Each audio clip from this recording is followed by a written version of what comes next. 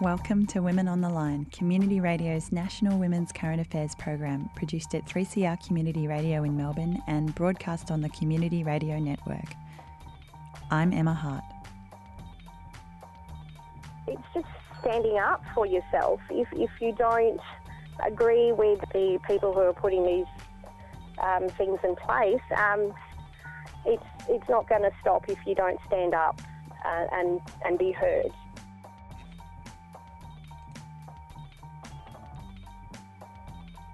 This episode of Women on the Line will focus on the recently announced trials of the new cashless welfare card and the implications of income management for Centrelink recipients. We'll speak with Andrea from Ceduna, who will be affected by the trial of the cashless welfare card, Bonnie Edwards from Halls Creek in the Kimberley, which is attempting to resist becoming a trial site for the card, and Jacinta Waugh, who contributed to an evaluation of the place-based income management trial in Shepparton in Victoria. Women on the Line would like to acknowledge the Wurundjeri people of the Kulin Nation and their elders past and present as the traditional owners of the land where this show is produced. Listeners should also be aware that this show contains discussion of domestic violence.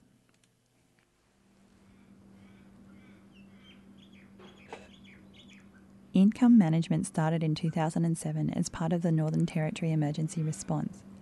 Since then, the process has changed and expanded, giving rise to the Basics card and different kinds of income management in different areas across Australia. Crucially, income management is usually put in place in communities with high proportions of Aboriginal people.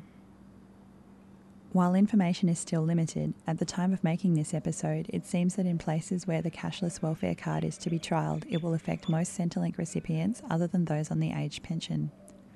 The first trial is scheduled to start in February 2016 and 3 trial sites have now been announced, one in Ceduna in South Australia and 2 more in Western Australia, with the community of Halls Creek in the Kimberley also trying to resist becoming a trial site for the card. Women on the Line spoke with Andrea, a Ceduna resident, about the proposed trial of the card in her area. My name is Andrea. I'm a young Aboriginal mother born and raised in Ceduna. I'm a single parent that runs a household with 5 beautiful children. Been unemployed for 2 years after losing a job that I was employed at for almost 7 years. Done some casual work here and there in Ceduna, applied for some jobs, but no, I haven't been successful with any employment at the moment. And will you be affected by the trial of the cashless welfare card? Yes, I'll be hugely affected by it because both my incomes that come into my household are Centrelink benefits. So I would be affected by it, the single parent and the family tax benefit as well. Mm. Yeah, I mean, maybe we could talk a bit about what's being proposed for the cashless welfare card trial in Ceduna. Yep. As far as I'm aware, it is a cashless debit card. 80% of payments will be quarantined, and apparently the remaining 20% will be put into a nominated account. That's from what I've been told. Just from the community support group that I have joined. That's the only, and some flyers that have been sent around town from Centrelink. Yeah, right. So is that the only information you've had from Centrelink so far? Yes. Yeah. Yes, I actually went into Centrelink once this news was sort of out there in the community and just asked them. They couldn't provide much support. They did give me a pamphlet with a number on email on the bottom if I had any queries and concerns that I'd had to contact that email address with my inquiries. So, yes, basically my inquiry was that I am ready on an income management support scheme. So my question was, why do I need to go on this if I'm already on an income support thing? So And could you tell us a bit more about the income support scheme or management scheme you're already participating in? Yes, it's called My Budget. I was introduced to it probably I've been on it maybe 3 going on 4 years now when I purchased my second car whilst I was working. It suits me perfectly. My bills are paid. everything is fine for my household. It's run really, really good.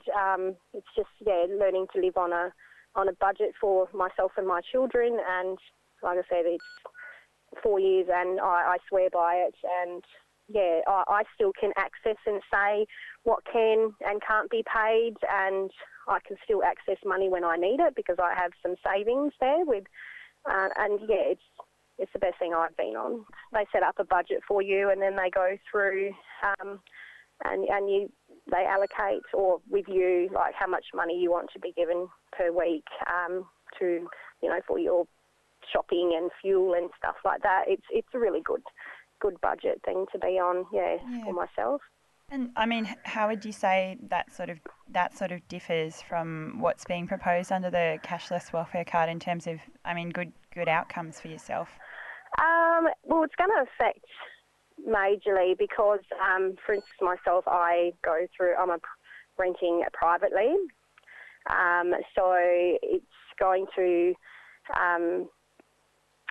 Apparently, from what I've been told, I have to take all my things to Centrelink once they set it up, so they can actually see who my payments are going to, and stuff like that. And I've actually spoken to my budget as well and seeing how I will no longer need them, and so that's a bit sad for me because I've been with them for 4 years. It's just that big change, and like here in a small town of Ceduna, with the 20% of apparently 20% cash that you can get put into an account, I can't actually transfer money over into my daughter's bank account, who is going away to boarding school next year, which is going to be a concern for me, because if she needs money and I also need cash, say if there's football or netball on, that's going to be very hard. And I've already said to my parents, like, do I need to borrow money off of them and pay them back in food items? It's confusing. It's really silly to me. So. And as well as being really, really inconvenient and maybe pushing you towards almost a barter sort of economy much. there. I was and the one thing that really annoys me with some people here in this town is that they say it's good for the community, so they're not seeing taxpayers' money's getting wasted, which is a bit sad to actually hear because I once was a taxpayer.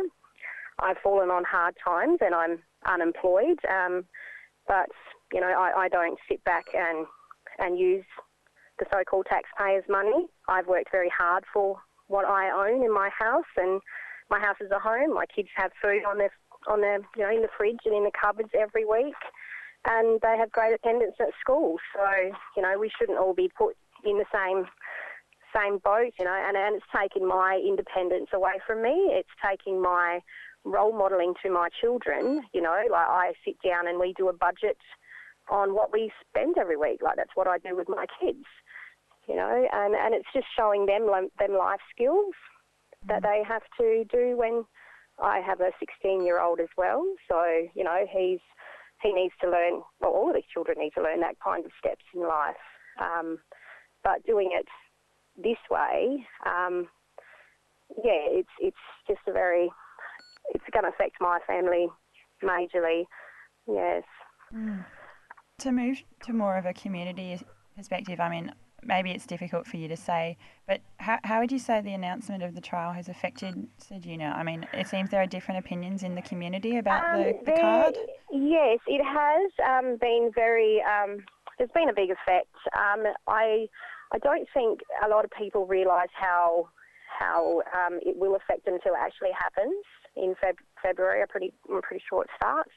That we've had no kind of consultation. Community consultations on this, apart from our little group that's been gathering to let community members know.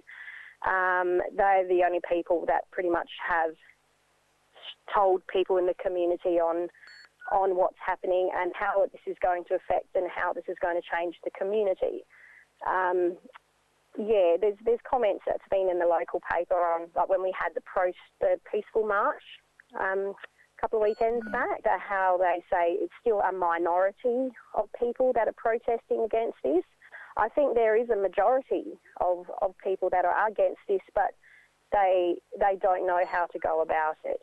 So we're trying to do as much as we can to support that group that can't speak for themselves, that don't have, well, to me, we can do only as much as we can, but the council and the people who are pushing for this will eventually have the last say. While some trial sites have been confirmed, for other areas the situation remains unclear.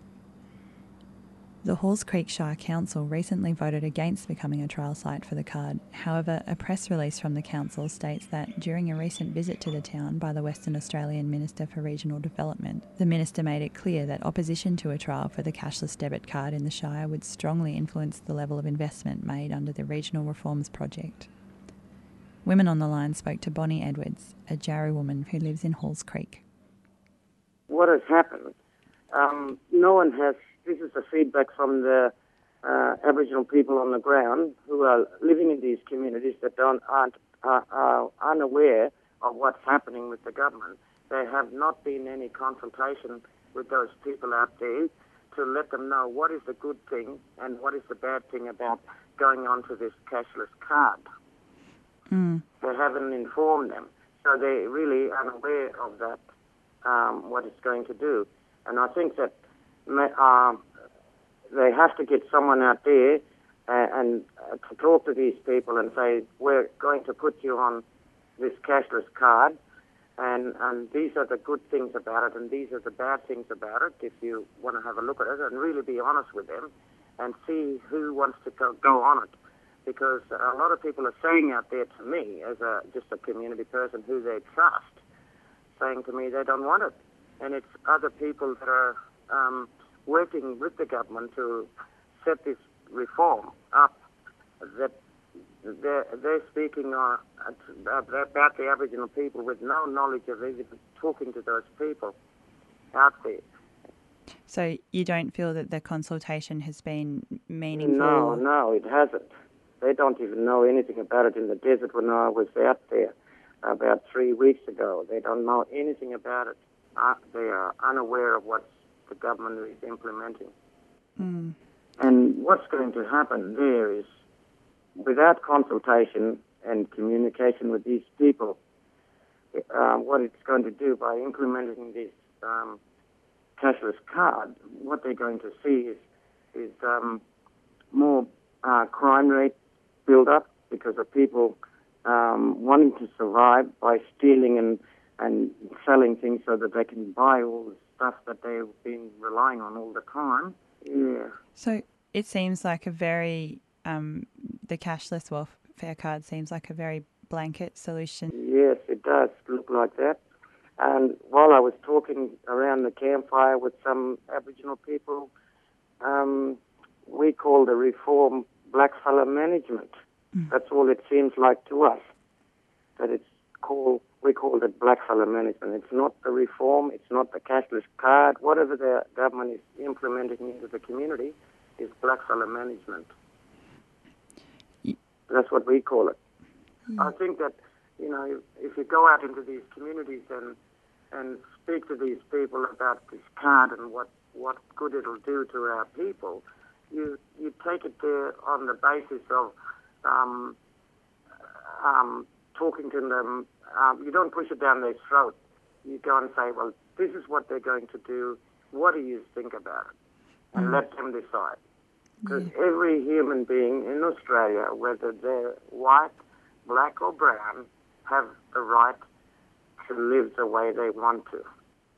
And don't push anything onto them unless they really want it. And that's all I feel. I feel that as myself, living with these people.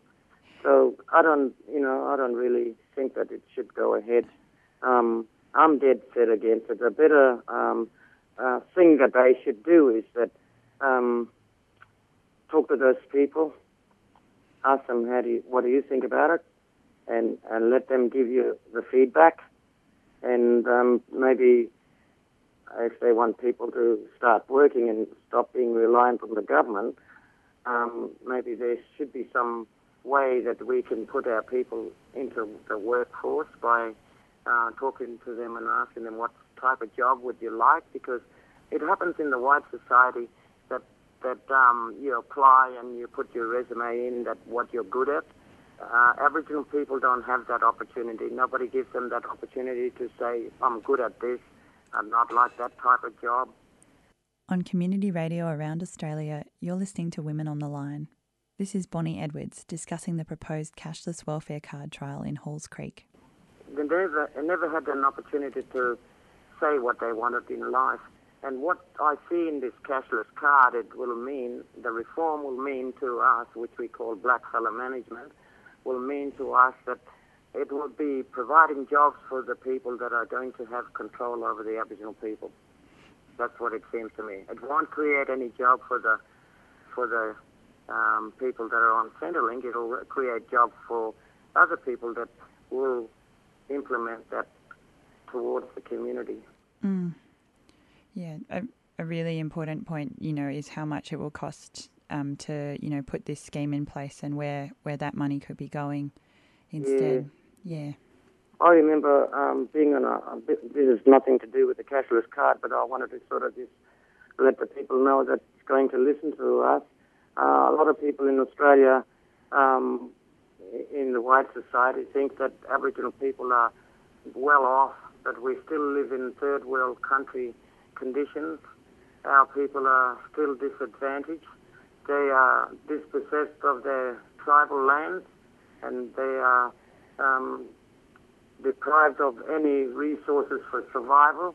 All they're dependent on is the government, and now the government's thrown this at them, and they haven't got any way to turn.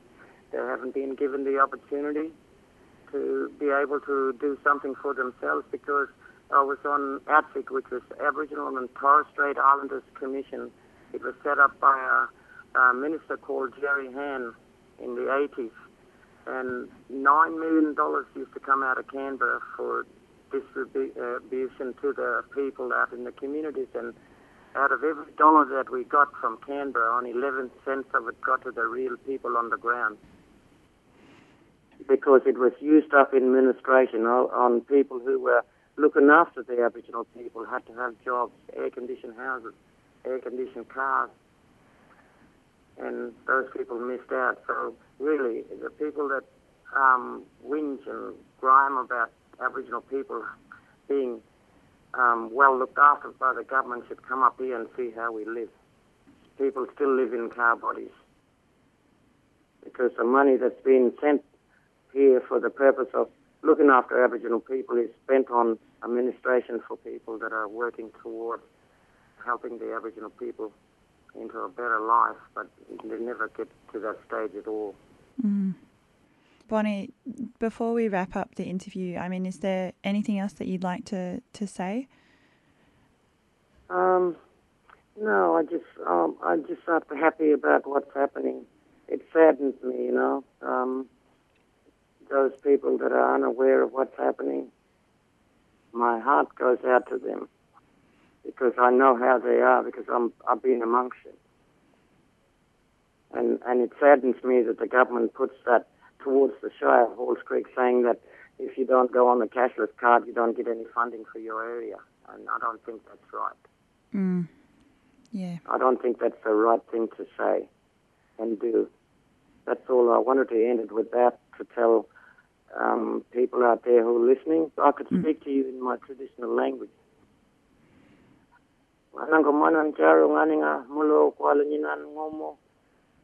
Ngorangkanyan ngenja kwano yambi ko kapmando yanan nyamba nyano pamar ko nyando kwaleno yuango maneno luyur manan ngacho. And that translated to you is that I am sad that the government is implementing this to the people, and I'm really sad for them. That's what I said. Discussions about evidence of the effectiveness of income management are complex. Women on the Line spoke to Jacinta Waugh, who contributed to the Monash University evaluation of the place-based income management trial in Shepparton, commissioned by Family Care Shepparton and Berry Street. They wanted some sort of independent study done, and they, with the independent study, they wanted the university to do it. A lot of the evaluations that had been done by that had been commissioned by the government. I mean, of course, they were independent, but also they actually had to abide by, and the way they went about it was independent, but they actually had government criteria that they had to look at. And part of that, of course, and part of the reason why income management was coming in is to essentially try to change people's behaviour in regards to, sending their children to school, making sure that they're feeding their children properly, not gambling, not drinking. But what we wanted to do is also, we can look at that, but also let's actually have a broader look at income management. So not just looking at those things, looking at the changes in people's behaviour, but how it also affects the community when it comes to choice or control, its cost. Are we getting good value for money with income management? Does it actually address structural disadvantage? So essentially, and also with where it was actually coming into the communities, was there actually good consultation with the communities when they actually brought income management there? So what we did is let's see if we can build an alternative framework for income management. So the first thing that we did was actually look at very closely at all the other government commissioned evaluations, and we also looked at other research that had been done on Australian income management and also what has been done overseas. I asked Jacinta what evidence there was of the efficacy of income management. Well, the findings were very mixed, essentially. There were some positives. There was some evidence of weight gain of children. There was some evidence that violence in some of the communities had actually decreased, that there was less what they called humbugging of other people for money. But the other thing about all of that, and where the evidence is a little bit weak, and why we thought that evidence was rather provisional, is because income management came in with a whole lot of other measures as well. So it was actually very hard to isolate income management as the sole cause of those things happening. And also what we did find was some of the findings were negative. And in that, what we found was that some people felt quite disempowered with being forced to the government managing their money. But one of the evaluations found was that particularly with women, we know that with domestic violence there is a range of things that can be considered of domestic violence. One of them is economic violence, but of course there's other types of violence as well. And although income management is meant to limit cash, the flow of cash for people, what that can then actually have the effect of is that when they're trying to escape violence, that's exactly probably what they actually need. Is the flexibility to get away and to go out and buy the things that they need to and get into the services that they need to actually get away quickly. I also asked Jacinta if they found any evidence in the evaluations to show that income management was helpful in helping people manage drug and alcohol problems. Well, no, we couldn't find any in the evaluations. No, we couldn't find any evidence of that, because essentially what you need is that you also actually then, if that's the case, you probably need to be asking them questions about if people are also being referred to drug treatment centres and getting evidence from those centres to find out if it was going to be helpful. And then, of course, somehow you'd actually would need to link or relate the decrease in alcohol or drug use to income management. And that, mixing with the, trying to isolate those types of variables would be really, really difficult to do. So no, we didn't actually find any evidence of that at all. Not in the evaluations. The thing that I want to really sort of say is an alternative framework. What we actually try to do is look at all the other evaluations, look at their methodologies, look at their findings, and then assess what the evaluations didn't tell us. And then from there, we came up with 5 main themes that they really didn't talk about or that much. And those were the dynamics between choice and control, the quality of decisions in relation to income management, the degree of consultation with local communities, the issues of structural disadvantage, and the cost of income management. And under all those 5 areas, we actually posed a host of questions that then made up our alternative evaluation framework.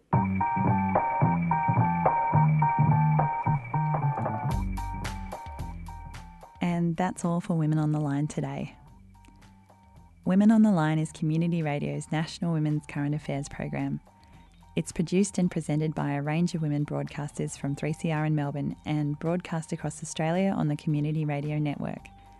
We greatly appreciate financial support from the Community Broadcasting Foundation. We welcome your comments or thoughts on today's show, so send us an email to womenontheline@hotmail.com or phone 3CR on 03 9419 8377. Women on the Line programs can be downloaded from our website, 3cr.org.au/Women on the Line. The theme music for Women on the Line is Slideshow at Free University by Latigra. I'm Emma Hart. Hope you can tune in again next time.